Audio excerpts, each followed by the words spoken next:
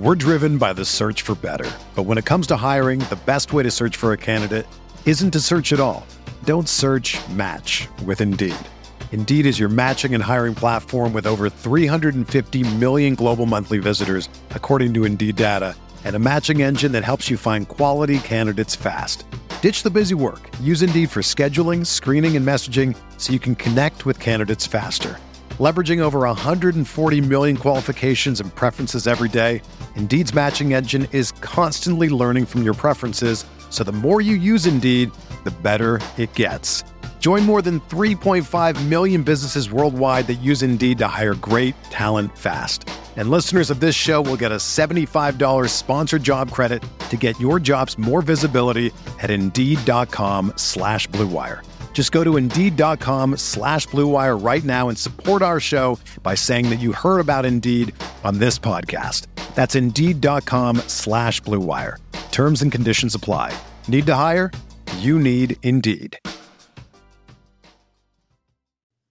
Craig Kimbrel is a Los Angeles Dodger, and the fantasy baseball market is shifting constantly. We'll try to keep you updated on everything going on. Hope you'll join us for the next hour on the RotoWire Fantasy Baseball Podcast. And I hit the wrong button. Here we go.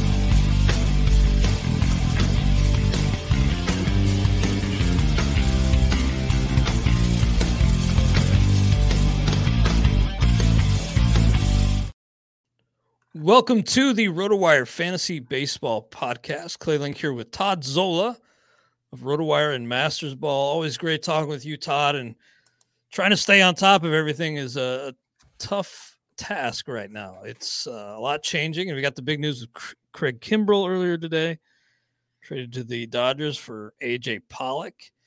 It's a wild time. How are you doing, though, Todd, considering all the craziness?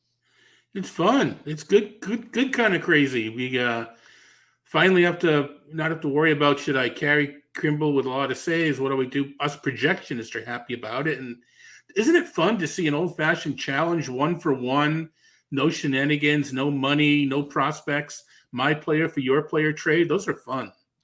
I love to see that. Yeah, it seems to make sense for both sides. I was looking at the back half of that White Sox lineup, and I thought, yeah, AJ Pollock's a pretty good fit there, especially with Vaughn hurt, and they never signed Michael Conforto. Who knows? We know what the heck's going to happen with him. But I felt like, that they could use another bat in the back half of that order. So AJ Pollock was kind of a luxury for that Dodgers team. Luxury. Well, he had a starting position, but they have flexibility, as we'll talk about, to backfill.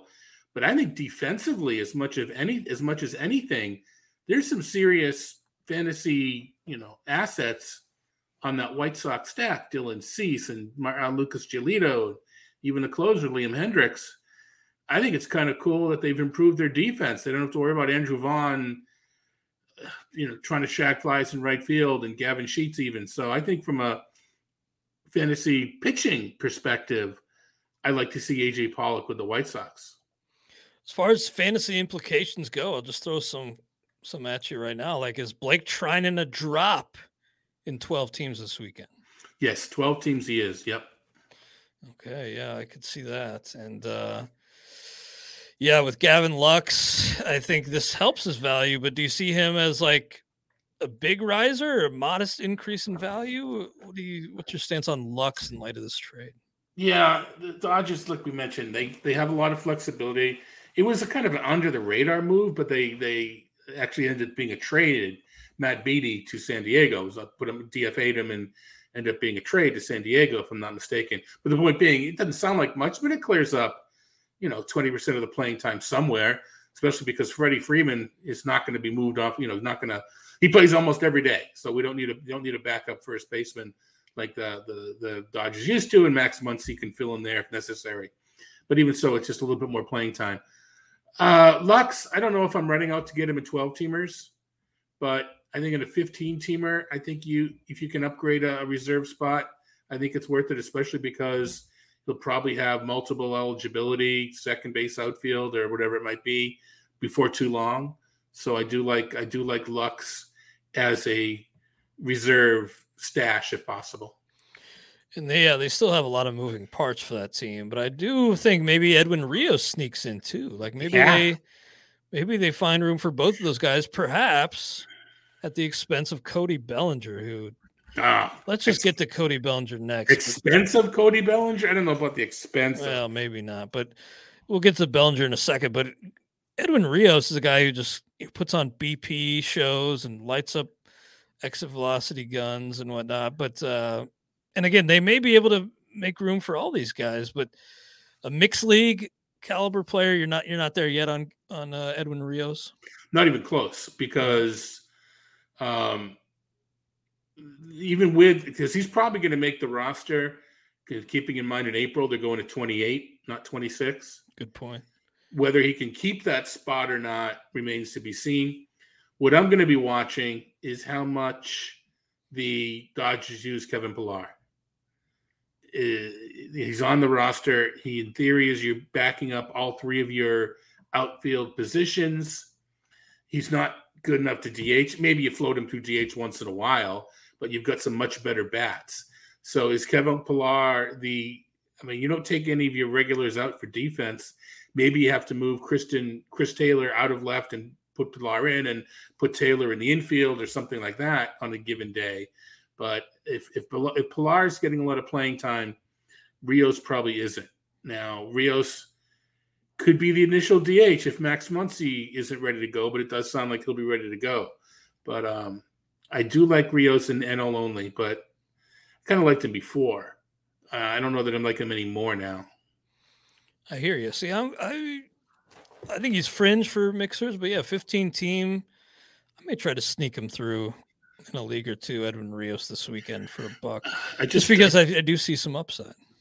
Yeah, but I don't. In order for me to be mixed league worthy, in that you need to have at least be the strong side of a platoon. I don't see that. So that's what I don't see. I mean, I'd rather. You're right that even with the Pollock trade, there is still not a super clear path. We've got, I know this is, reading the tea leaves. We've got Lux at second, and we have Chris Taylor in left. I mean, you can flip flop those, and it doesn't change anything. And Muncy at DH.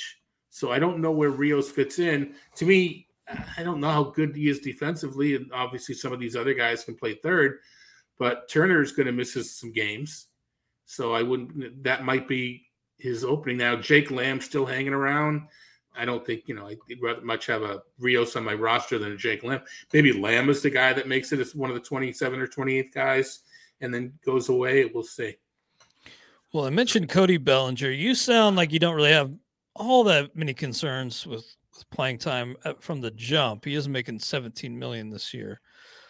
But things have gotten real ugly for Cody Bellinger. He's got 17 Ks and 27 Cactus League at bats, and they just had him on the backfields or in a minor league game or whatever, taking at bats, to begin every inning. And it just seems like maybe they are kind of starting to panic a little bit. Like when the team starts to get uneasy, if I were already uneasy, I'm super uneasy now. So I've seen Cody Bellinger's ADP has fallen quite a bit, like 2 rounds already. In light of these spring training struggles, have you ever had any doubts about whether spring training stats affect the market? They certainly do. But you think Cody's going to be given a long leash to figure things out? Yes, I do. I don't know. I mean, we're at this point. I don't have anything on my spreadsheet that can figure this out.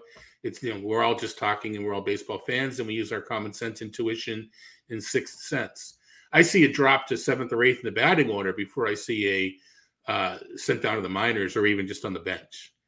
I think you have to see the minors, but I could see a playing time taking a big hit for Bellinger. I think you have to. The only way he's going to get out of it is if he gets reps, and if he just settles down and settles upon one approach and just goes with it and see what happens. He's just too talented for something. And to me, it's also one of those, when he gets it. And whether it's approach or swing or whatever it is that ails him right now, when it clicks, to me, this again, supposition, when it clicks, and it'll be fine. So I don't know. I'm willing to, he's not on my dream.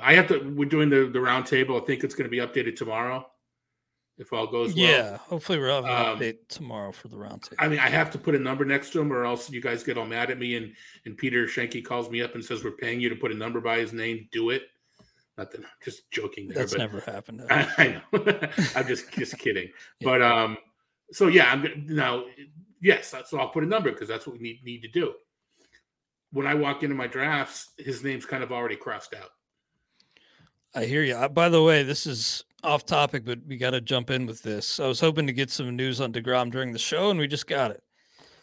Anthony DiComo, I think of the New York MLB.com, and then Jeff Passan as well. So Jacob DeGrom will miss opening day after imaging showed a stress reaction in his right scapula.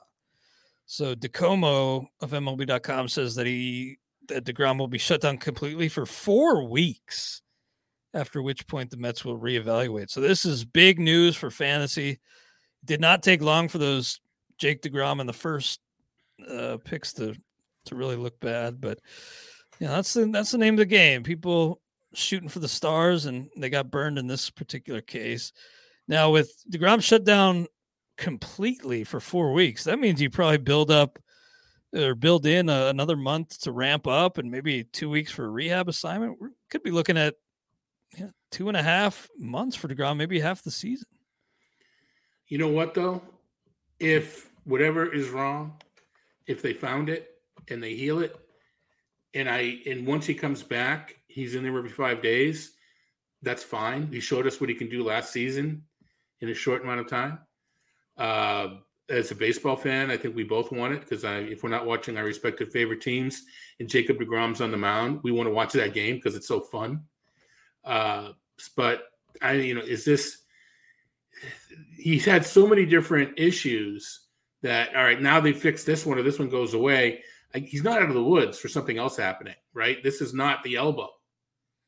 So you can't just assume he's going to be back on that timetable. Right. So it is a shame for those that, neither of us are here to, I told you so. Not at all. Everybody has their own strategies, and we can't, the karma, we're going to get a guy hurt as soon as we say that. I just don't draft any pitching early, and it's not because of anything other than I want my bats early. I'm kind of a little bit, it's nice to have the news, but again, as a fan, it's kind of a bummer. Yeah, check back this weekend for the roundtable to see where we all settle on DeGrom, because right now I just don't. My instant reaction is probably to bump him to outside the top 150. Yeah, you're going to have to keep looking. And granted, you can put a replacement in. We probably should, let's head to the Mets. Is it David Peterson? Is it Trevor McGill? Well, I give Tyler McGill a longer leash. Trevor McGill's the other McGill. But, now it's more even incumbent upon Carlos Carrasco and Taijuan Walker to stay healthy. Right now, just very tentative off the cuff. I just put DeGrom 226 on my cheat sheet. So right in line with Luis Severino, who also has some arm trouble. I'll take him 225. I think that's way too low. Oh, you think that's too low for? I'm just kidding. Oh, okay. I was going to say, we've been doing this long enough, Clay. You should know me by now. That's a long stash on DeGrom. So maybe if you don't even have him top 300, I could totally see that too.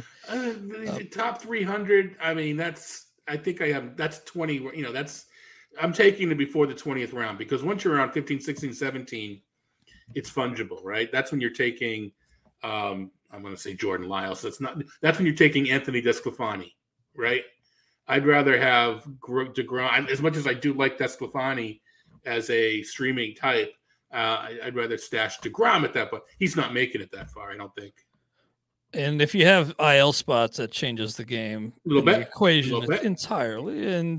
But if I'm just assuming 7 or 6 bench spots with no IL, then it's going to be tough to pull the trigger on DeGrom. Kind of in that same boat as Tatis now, where just a long-term stash, and you're left kind of wondering what you're going to get if you're going to get that same level of performance away coming off the injury. So big news again. Anthony DiComo of MLB.com reports, and Jeff Passan of ESPN confirms that Jacob DeGrom has suffered a stress reaction in his right scapula. He's going to miss opening day and will be shut down completely for 4 weeks, after which point the Mets will reevaluate. So big news on Jacob DeGrom. And if you happen to hear Clay and I tomorrow on MLB Network Radio and we didn't talk about it, there's a pretty good chance we didn't know about it at that time. I was just thinking about that too. I was like, oh man, we didn't time that one right. We could re-record that segment, right?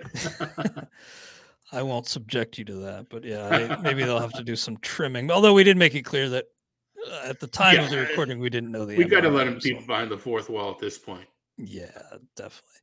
Well, on a more positive note, it does sound like some of these youngsters we're seeing around the game could begin the season on the big league roster. We've been so just accustomed and conditioned to expect service time manipulation, and that's not completely going away. We've seen with O'Neill Cruz, that's still going to be a factor for some teams and some prospects. But Bobby Witt, Julio Rodriguez, Spencer Torkelson, maybe Riley Green, if today's injury doesn't prove to be too serious. Sounds like we could get all those guys on the opening day roster this year, along with Hunter Green, Nick Lodolo, Matt Brash, Reed Detmers, maybe Bryson Stott. So I love to see these kids, again, likely getting the nod on opening day. I think it's a great thing for the game of baseball. Right. It's part of why we were delayed so much before the lockout ended, was for these particular scenarios. And I don't think you're going to find when you start to try to figure out how to make it go away, you're not going to land on the ideal set of set of rules right away. And I think they came up with a couple of good ones with the Rookie of the Year gaining service time and getting the team getting draft picks. I think that's part of the reason why Bobby Witt and Julio Rodriguez, and you mentioned Green and I think Torkelson too from Detroit, why they may all be getting consideration is because the team could benefit. And those are, as opposed to O'Neill Cruz, you at least have wild card aspirations from those teams. And I think they're legit. I don't think they're pie in the sky. I think Detroit, even Kansas City, I think you can have legit wild card aspirations. We're driven by the search for better. But when it comes to hiring, the best way to search for a candidate isn't to search at all. Don't search, match with Indeed. Indeed is your matching and hiring platform with over 350 million global monthly visitors, according to Indeed data, and a matching engine that helps you find quality candidates fast. Ditch the busy work. Use Indeed for scheduling, screening, and messaging so you can connect with candidates faster. Leveraging over 140 million qualifications and preferences every day, Indeed's matching engine is constantly learning from your preferences, so the more you use Indeed, the better it gets. Join more than 3.5 million businesses worldwide that use Indeed to hire great talent fast. And listeners of this show will get a $75 sponsored job credit to get your jobs more visibility at Indeed.com/Blue Wire. Just go to Indeed.com/Blue Wire right now and support our show by saying that you heard about Indeed on this podcast. That's Indeed.com/Blue Wire. Terms and conditions apply. Need to hire? You need Indeed. You ready? Showtime. On May 3rd, summer starts with The Fall Guy. Let's do it later. Let's drink a spicy margarita. Make some bad decisions. Yes! Audiences are falling in love with the most entertaining film of the year. Fall Guy. Fall Guy? Fall Guy. That's what the poster said. See Ryan Gosling and Emily Blunt in the movie critics say exists to make you happy. Trying to make it out? Nope. Because I don't either. It's not what I'm into right now. What are you into? Talking. Yeah. The Fall Guy. Only in theaters May 3rd. Rated PG-13. Get ready for the greatest roast of all time. The Roast of Tom Brady. A Netflix live event happening May 5th. Hosted by Kevin Hart. The 7-time world champion gets his cleats held to the fire by famous friends and frenemies on an unforgettable night where everything is fair game. Tune in on May 5th at 5 p.m. Pacific time for the Roast of Tom Brady. Live only on Netflix. Yeah, and I think it's smart for teams to, push those chips in. And I think it's also good to make right with the player, like do right by the player and establish a strong connection and maybe get them under contract long term or just to keep them happy. Like we saw how things went with Chris Bryant and that whole situation. And I just think it's a great thing for the game. Now, I know, just knowing you, Todd, I'm assuming you're not going to be paying the increased costs on some of these guys. James Anderson said that in his main event, he pulled the trigger on Julio Rodriguez in the 13th round. I think in a lot of drafts, moving forward, that'll probably be the norm. So this is really with these youngsters entering the pool right away. It shakes up the market. Can you just confirm for me that my assumption that you are not going to be chasing these youngsters? He could tell you, Clay, but man, I've been thinking about it and you're wrong. I'm going to be all over these guys. April Fools. Hey, keep me guessing. April Fools. Okay, I got you. Yeah. Oh boy, am I lame. Anyway, what's the best April Fool's? Hey, we had to have an April Fool's joke sometime. What's the best one you ever pulled? Unfortunately, that DeGrom news was not an April Fool's joke. Right. I don't know if I've ever really pulled a good April Fool's joke. Can't really think of one. I was president of my dorm in undergraduate, and we found this TV in a storage closet. It didn't work. It was broken, but no one knew that about me and the guy that found it. And we were going to have a dorm party, and we used to do this. You follow me on Twitter. I always wish Happy New Month. We used to have a New Month celebration where a bunch of us passed around one beer. Yep, one beer. So people wanted to have a New Month theme party on April 1st. It was a Saturday, and others wanted to have an April Fool's theme party on the Saturday. So I came up with the idea that, you know what, we'll just do both. Let's have a New Month party, and I will fool all you guys. And everybody goes, all right, sure, do it. So we found this TV, and we would talk, a couple people were in on it, and we talked about how great a TV it was and what should we do with it. We're talking about it at lunch, and when other people can hear us. So people think it's real, and they said, hey, how about we raffle it off at the party over the weekend? Why don't we just give it away to someone in the dorm? And they have to be there in order to win it, but let's just give, whatever. So, yeah, so everybody shows up to the party thinking it's a New Month party, but I made this promise that it's the April Fools. So we get the TV out, and we go to pick a name, and April Fools, and I fooled the dorm. Problem is the dorm was all mad at me, and you don't really want that either. But anyway, I never pulled a good one of those. I remember at our school, they pulled a senior prank that involved like manure. It was pretty disgusting. So that kind of pushed me off of pranks. A TV that doesn't work versus manure. Yeah, they like sprayed the whole school. It was pretty crazy. Yeah, that's not good. I think that kind of scarred me to pranks. Yeah, then you need a person to toilet paper everything to get rid of it all. All right, where were we? We were talking about minor leaguers. Which one were we up to? Well, we're just kind of talking about all those guys. Bryson Stott, I kind of mentioned it as the last guy in that group, but it sounds like he could play at third over Alec Boehm. So suddenly a lot of fresh faces in the pool. I'm not going to be the one that takes Rodriguez in the 13th, 14th, or 15th, or Bobby Witt in the 4th, 5th, and 6th. I still trust myself to be able to find a solid player. However, I'm in on the Bryson Stott in the 17th or whatever that might be now. I'm into the Jeremy Pena in the 20th or 21st. I will roll my dice. Josh Winder or Winder. I don't want to mispronounce, the Minnesota starter. I took a couple shots on him because he's going to be in the rotation. I like the defense. I like the park, but it's free. It doesn't cost me anything. I'm not going to invest on the assets it takes to get a Rodriguez when there's still other players that I trust a little bit more. I'm all over these guys in keeper leagues, and that's a different story. But yeah, my MO has not changed in that regard. I hear you.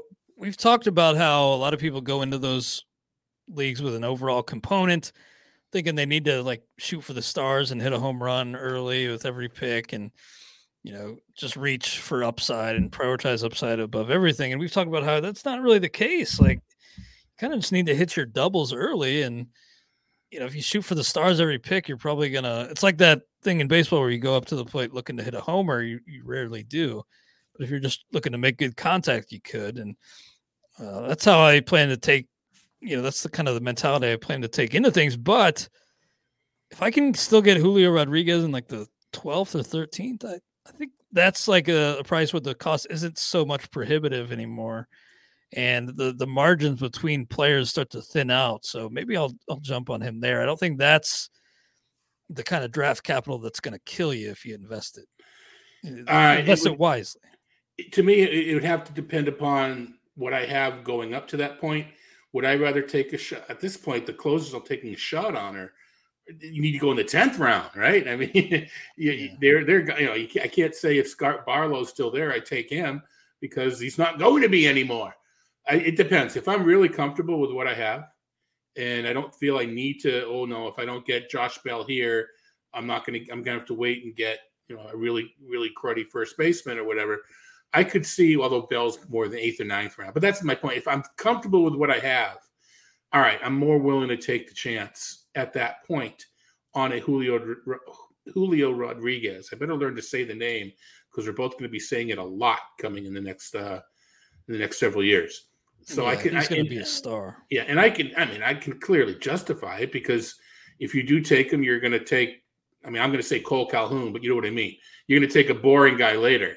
You're going to take AJ Pollock later to hedge.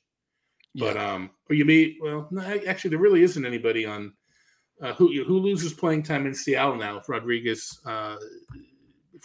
breaks camp. Who would be the who loses Kyle time? Lewis is hurt, right? But right, he was DH anyway, right? Yeah, that's true. He was kind of, and I was going to say, Fraley's now gone. Haniger and Kelenic is for sure. I don't know. I mean, Adam Frazier is second base. I mean, I guess if you had any hopes for Dylan Moore or for Taylor Trammell, who's already been sent down. So I guess, and like Luis Torrens, if you thought maybe he'd get some DH at bats, maybe those dry. Oh, there's Jesse Winker. So right now, you assume Winker. Actually, Winker's in the outfield if Rodriguez is in the minors. Mm-hmm. So but if Rodriguez is up, Winker's probably DH and a lot, which really, really helps the defense, right? Because now you've got Haniger, Kelenic, and Rodriguez.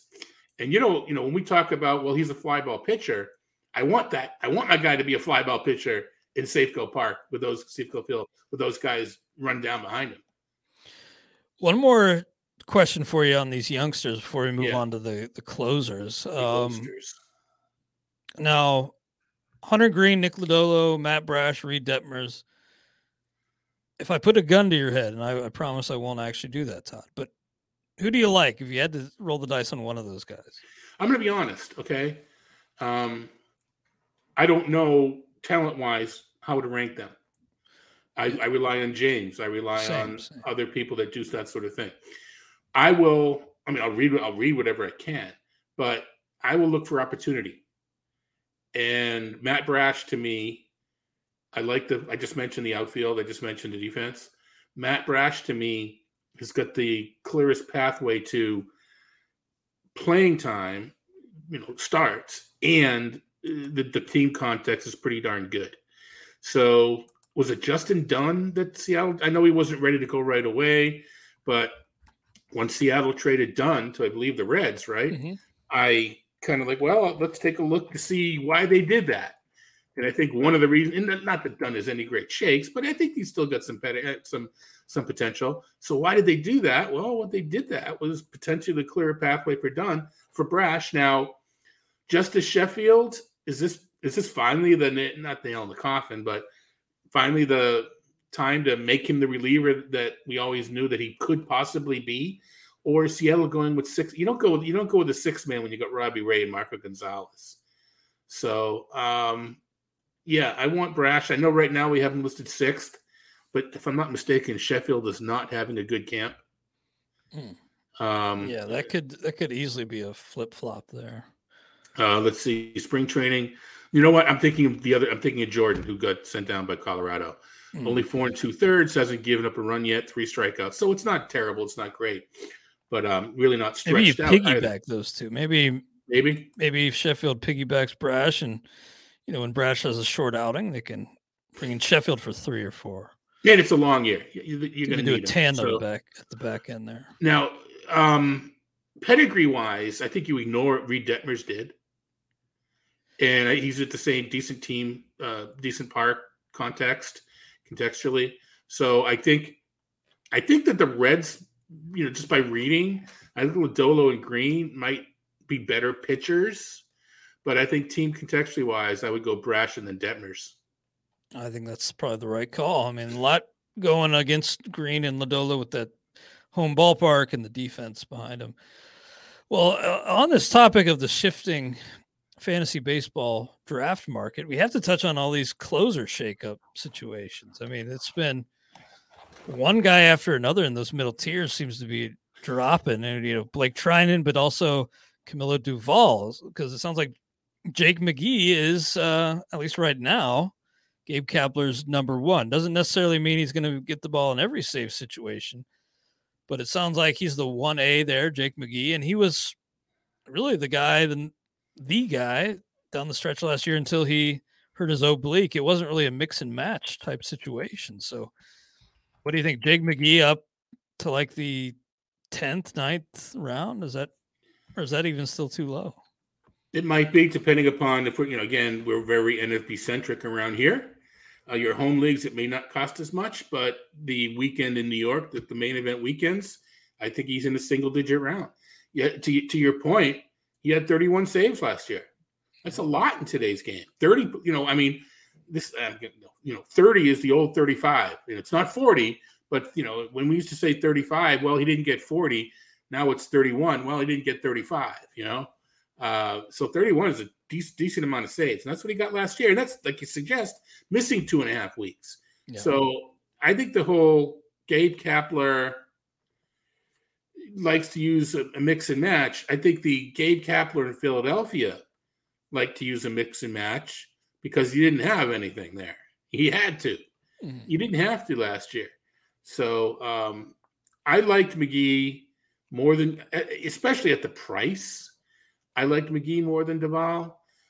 This isn't to say that McGee can't struggle and Duvall throws strikes and he's right in there. But I like the idea of having McGee on rosters already. Yeah, I got to admit, I do too, not to rub it in, but I got him in the 20th round in the FSGA league on Monday. And so, yeah, his price is pretty much doubled at this point, Jake McGee. Well, DVR and I have Duvall in a league we do together that's drafted literally the day after the season ended. And we did Duvall in like the 17th.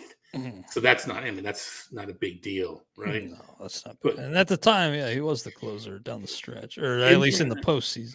I mean, I can hear the arguments now is, well, it's best to draft a closer early because you lock him down and someone's going to go, I don't know, I drafted Jake McGee and I did just fine. It's Jake McGee and Craig Kimbrell, maybe. Yeah, it's not, any strategy, I say it's Scott Pianowski says it, a lot of us, because it's so obvious. Sometimes it's not not the what, but the who. It's not the strategy. It's just you happen a lot. If you want to only draft players whose last name begins with L, you're probably going to put together a good team if you can cherry pick it after the season's over. So any strategy can work if you pick the right players. So I have mentioned this. I am very curious to see come season's end what the most successful teams did in terms of closing. I promise you, probably tell a big part of the story. Well, I promise you, it's going to be people that waited, but the chance of waiting. I went over this example with Jeff Erickson over the weekend. Get a little mathy on a Friday. I don't mean to, but the numbers aren't perfect. But I think what it comes down to is, let's say there's an 80% chance that you draft a closer early and he does well. That's 4 out of 5, 80% chance. If you do that, let's just, sake of argument, say there's a 50% chance your team does really good. So 80 times 50, or the 40% chance you're going to compete now, which in a 15-team league, it's that's kind of, 1 to 15. So a 40% chance is pretty good. It's especially finishing the money because there's a 20% chance of finishing the money. So you double your odds because we're good drafters and you listen to us or whatever. All right. I like to wait. You know what? There's only a 50-50 chance that I land on a closer at the end. I already blew it with Joe Barlow. So there's a 50-50 chance. But if I do get it right, I think it's like an 80% chance my team does really good. It's the same 40%. We can maneuver that. You could argue, well, there's no way there's an 80% chance. And we can, but the point being, that's the decision that we all have to make is kind of fill in our own numbers, and which gives us a better chance of winning. I'll bet you by the year's end, the teams that do really well in the NFBC waited and just happened to get lucky on a closer. Now, anytime you build a strategy around when you're laying out $1,700 and the strategy is, I need to get lucky, well, that's a huge risk, right? Mm-hmm. So, but I think you need to get lucky if you draft a closer in the second. and you need to go lucky with your starting pitching, and you need to get lucky with your steals. So I think no matter what you do, you got to get lucky somewhere. I hear you. I'm sure your math checks out, but it did sound a little bit like Steiner math there for a second. I trust your math. It's Chris Lissian, the way it's the approach. It's probability time, whatever. We can argue that I made up the numbers to fit my point, making 40% on both. And that's part of it. Maybe I feel those numbers are right. Maybe I feel I do have a 50% chance, and if I do well, an 80% chance. And that's why I favor it. But there's no way. If I do that, there's like a 50-50 chance I win. So there's only a 25%, So I think that's part of, you start somewhere and you make your decision how to go. Mostly I just wanted to get a Steiner reference in because they're going into the Hall of Fame tonight, I saw. So I love Scott Steiner. Rick too, but Scott in particular. I don't follow it as close. Is one of their kids involved now? Yeah, I think reading. Rick's son is in wrestling now. I don't really watch WWE either.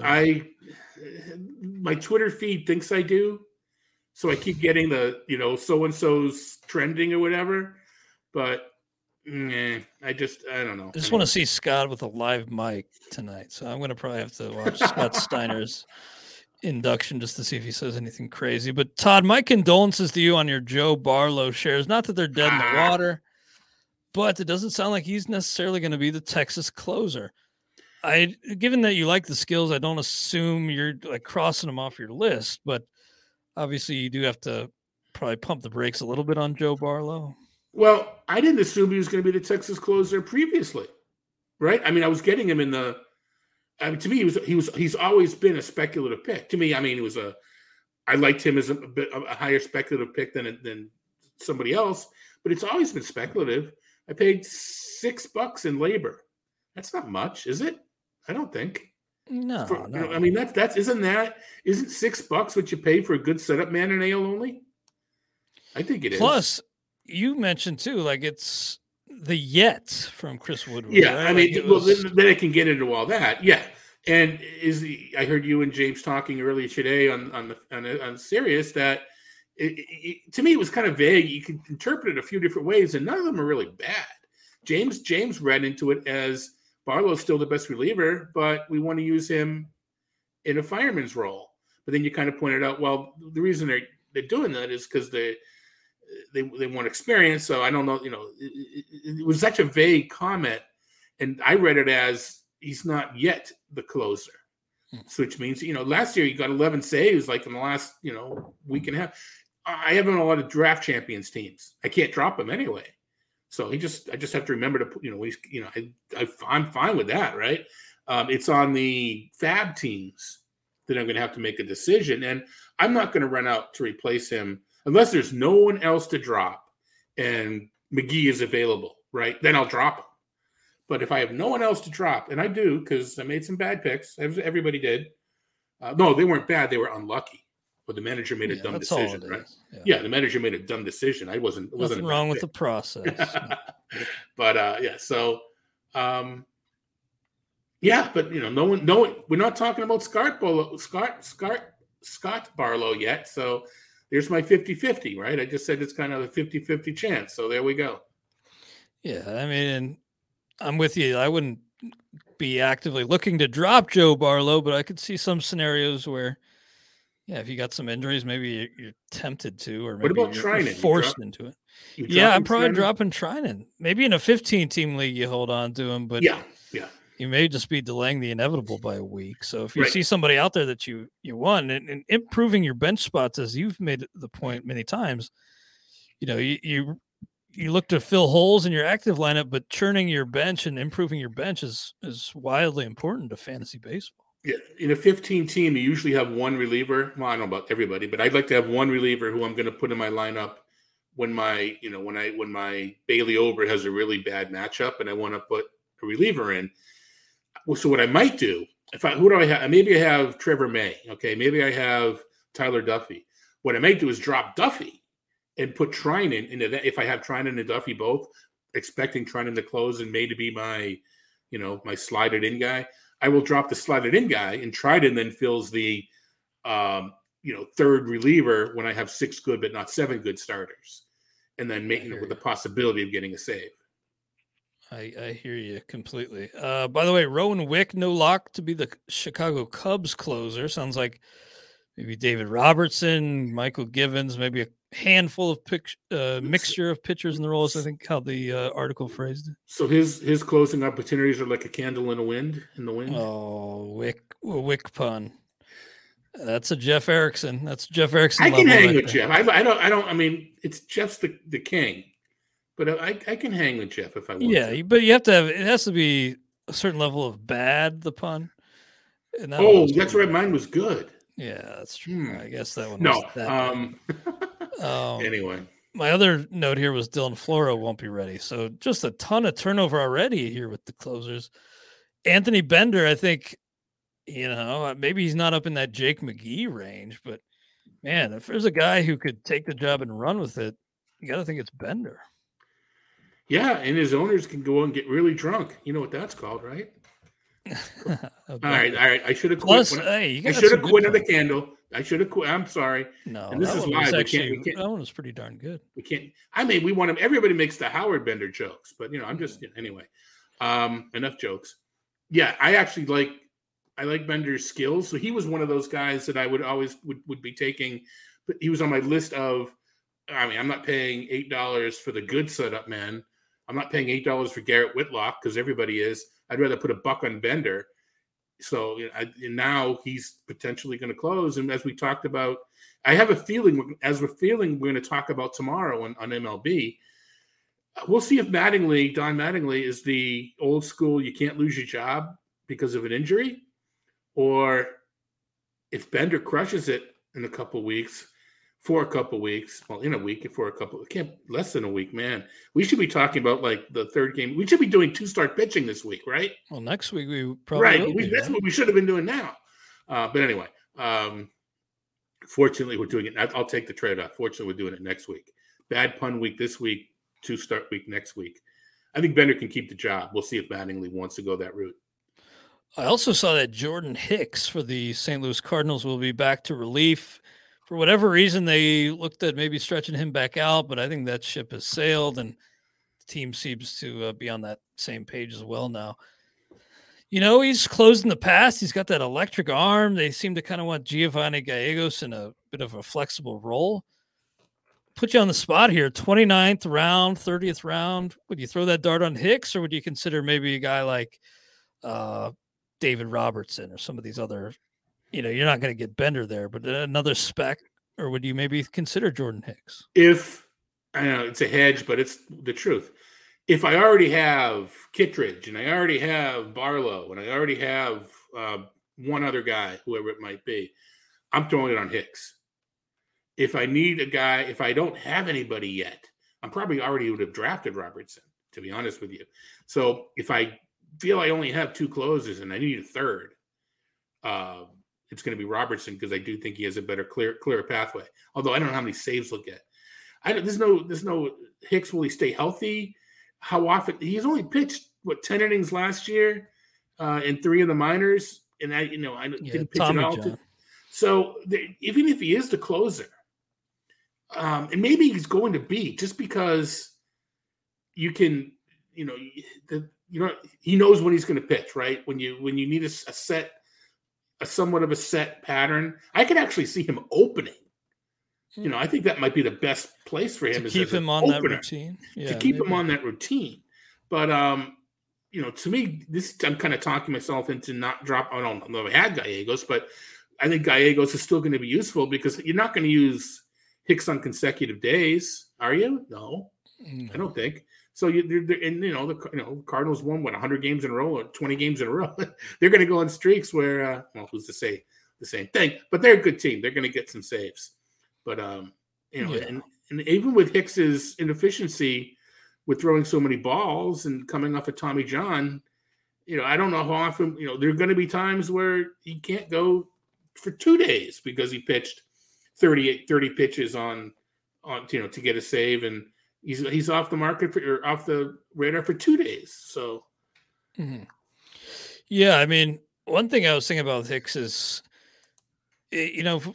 with his workload concerns, maybe kind of boxing him into the 9th wouldn't be the worst thing because he kind of in turn just with the role, limit his usage because, he can't pitch back to back. So you're not giving him every safe chance. But, well, I guess I'm assuming he can't pitch back to backs. But boxing a guy into the ninth kind of is a de facto, workload management system. Like it's a way to manage the workload. So maybe that could help and be in Jordan Hicks's favor. Right. And, all right, he's really good. But in order to be able to be the fireman, you have to kind of get loose quickly, right? You have to, you have to get up. Oh no, put the fire out. We didn't, this a 2-out rally. We didn't know this guy was going to walk and the next guy was going to, double and get second and third with 2 outs.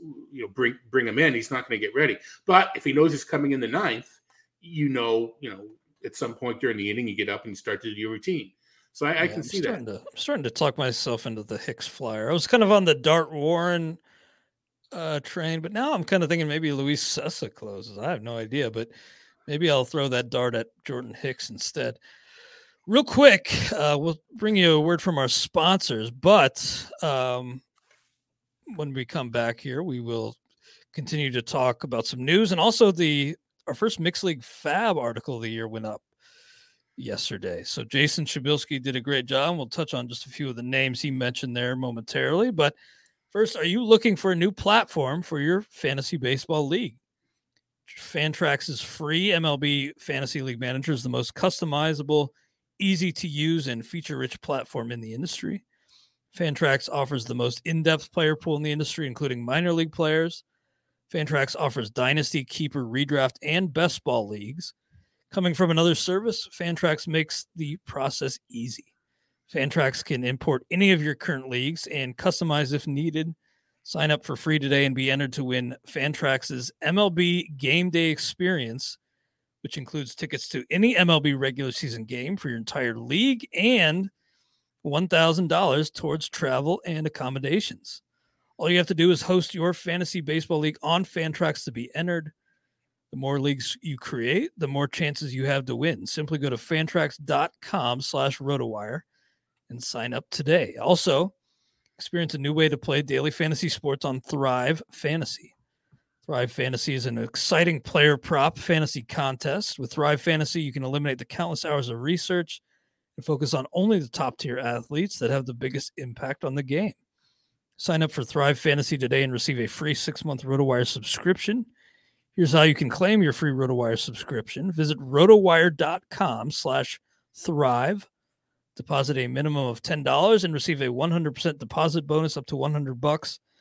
Then play in your first paid contest and receive a free 6-month RotoWire subscription. Finally, baseball is back. That's right, an entire glorious season, all 162 games. And with live events resuming, you can actually be there to catch all the action in person with Vivid Seats. Every backdoor slider, every round tripper, and every double header can be experienced live. And with Vivid Seats rewards, you can start earning free tickets from your very first purchase. Just buy, collect stamps, and redeem. It's that easy. From behind the dugout to upper level, Vivid Seats has you covered for all the games that matter to you. And a little pro tip, buy tickets for your whole group, split the bill, and make progress towards your free ticket even faster. Just visit vividseats.com or download the app today. Vivid Seats, life happens live. All right, Todd, as we wrap things up today, just a couple other quick news items. Brian Hayes only running at about 50%, taking ground balls, but I would expect to see him on the IL to start the year, given his running still limited a week before opening day. He'd still beat me in a race. Oh, me too, easily. And then also I saw, I'm not really putting much stock into this, but the Astros are starting Framber Valdez on opening day. And then Jake Odorizzi starting game 2. You're not really thinking, that's anything to do with Verlander's skills, right? It's just kind of they're probably pushing him back to manage his innings. I know you're not a big Verlander guy this year, but that's not like a red flag, is it? That Odorizzi's starting over Verlander. And I don't know what the spring trainings. I mean, you always have time to flip it so that you're lining up.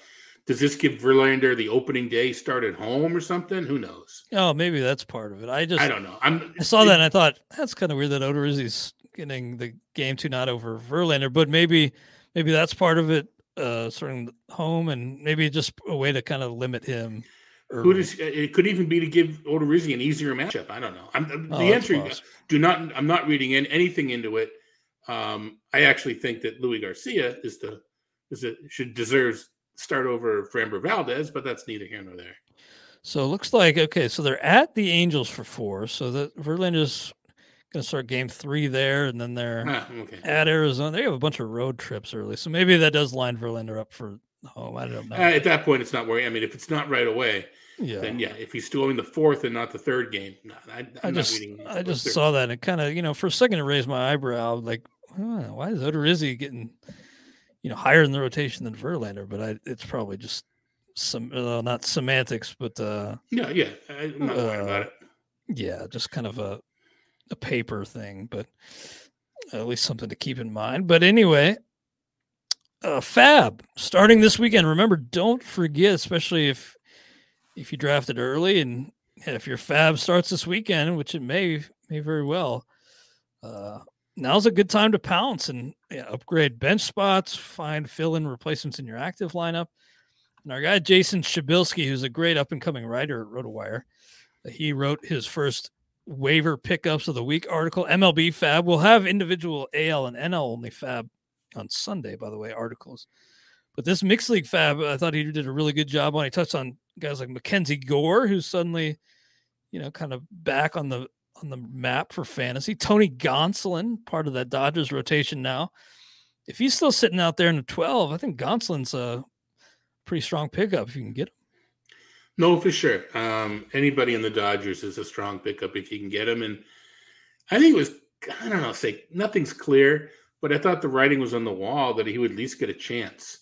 So now it looks like it's cemented in even with Kershaw in the rotation. So I do as a Red Sox fan, I was hoping that Gonsolin would go to the Red Sox in the Betts trade, but didn't happen, obviously. But that's how much I kind of like Gonsolin over the years.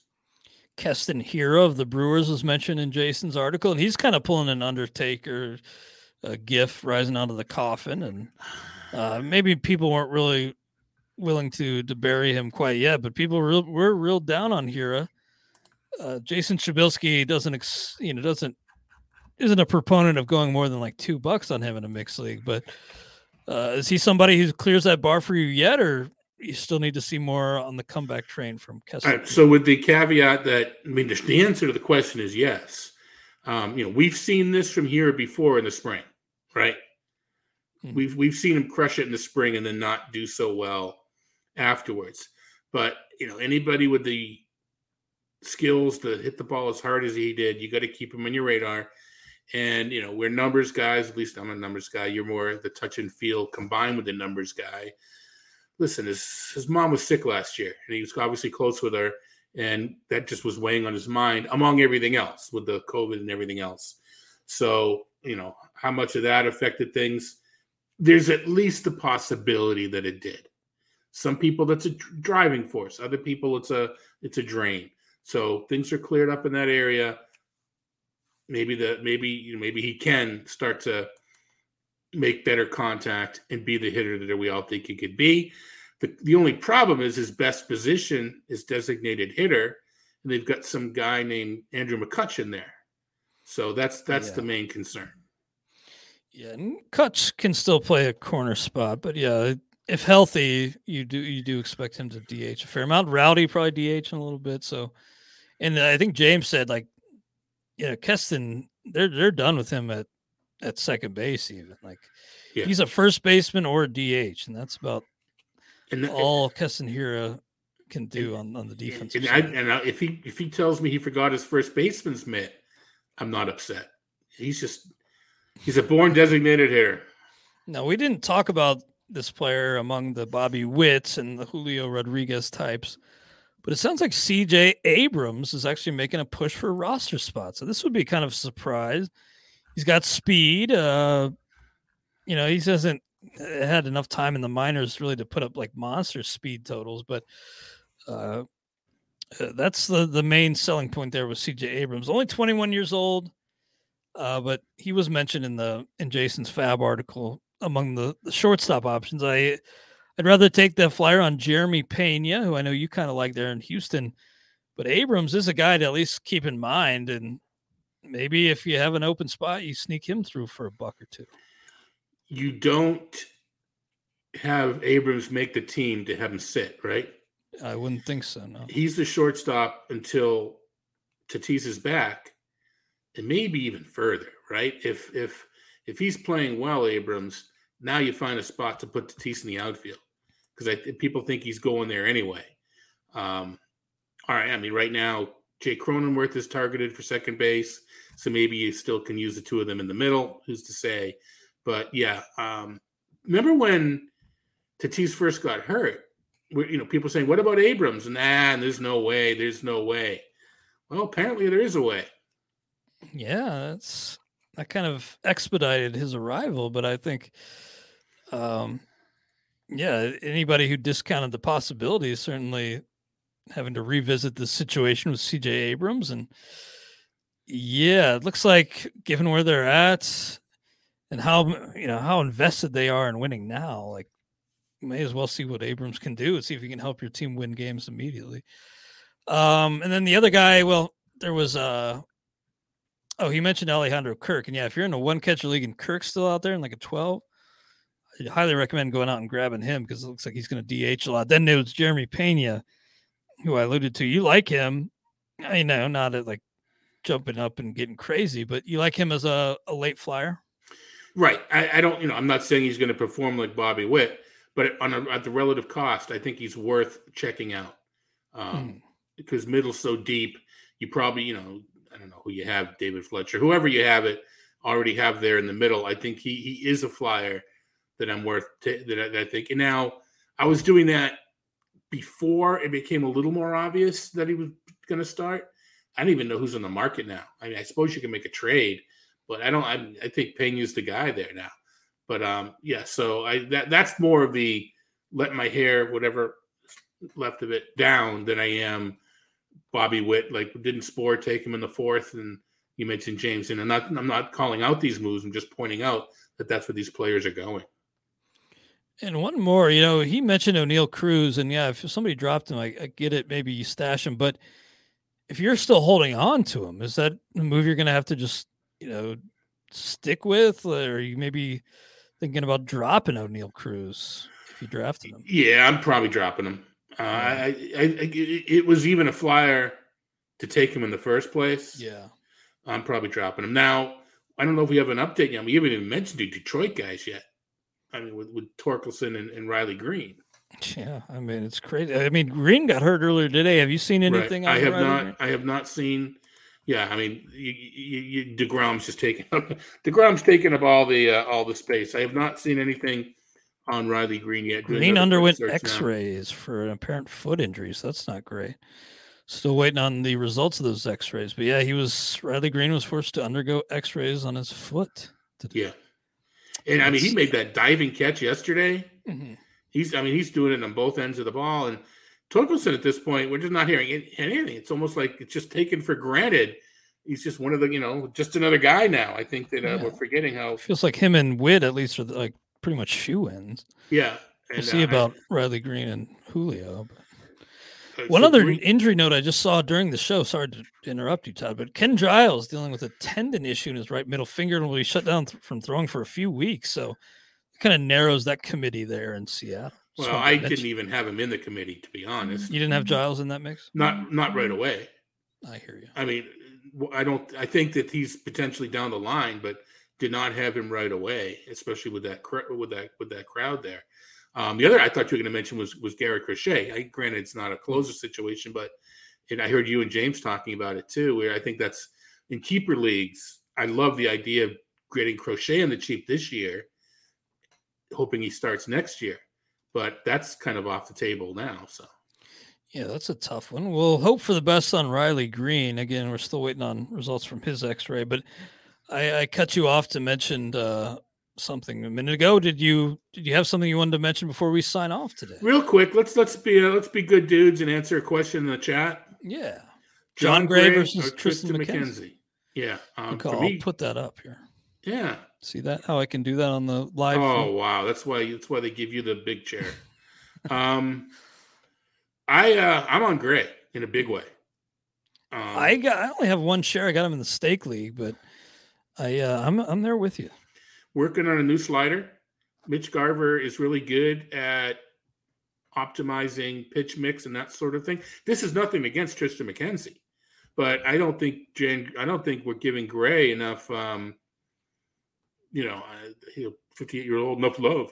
I don't think we're treating. I don't think he's getting as much draft capital as he should be. Love John Gray. Mm-hmm. And the theme of this show has been like the changing market, and Gray kind of fits that mold too, because Rob Silver just tweeted about Gray recently, and Rob moves markets, so I kind of actually expect Gray's ADP to tick up a little. He moves mountains, not just markets. He does. He moves. They're Canadian mountains, but they're mountains nonetheless. There are definitely certain people, Rob and the robot, James Anderson. There's people, yourself, Todd, really move markets, and I actually do expect Gray to tick up. Look where Bailey Ober's being drafted now. I'm just kidding. Well, like Joe Ryan too. I know Paul Sporer was really on him, and now he's getting the opening day nod. Joe Ryan, so that's kind of cool. Over Dylan Bundy. Yeah, that was probably a tough choice. But great stuff today, Todd. Really appreciate all the insights and appreciate you all being with us throughout the preseason. We're finally almost there. Good luck in the rest of your drafts, and hope you'll join us every Friday. Todd and I here on the RotoWire Fantasy Baseball Podcast. Yeah, Todd? I was say, let's give a quick shout out to the first tout table that's up. Oh, good call. Yeah, I didn't get a chance to weigh in, and I apologize to you personally for that. We're going to look for a new owner for your team tomorrow. No, real quick, it's just about 40 or so observations about how you want to look at your draft this weekend from people that have done drafts. So anyway. Yeah, all the best minds in the industry weighing in on that. Except yours. Yeah, well, I don't qualify as one of the best. But no, the tout table's great, and you guys really over at toutwars.com provide a lot of useful in-season tools like the fab runs, and I'm probably going to be checking that not this weekend, but the future Sundays to cross-check. Be sure I didn't miss anybody on my fab list. Appreciate it, Todd. Thank you all again. Talk to you next Friday on the RotoWire Fantasy Baseball Podcast.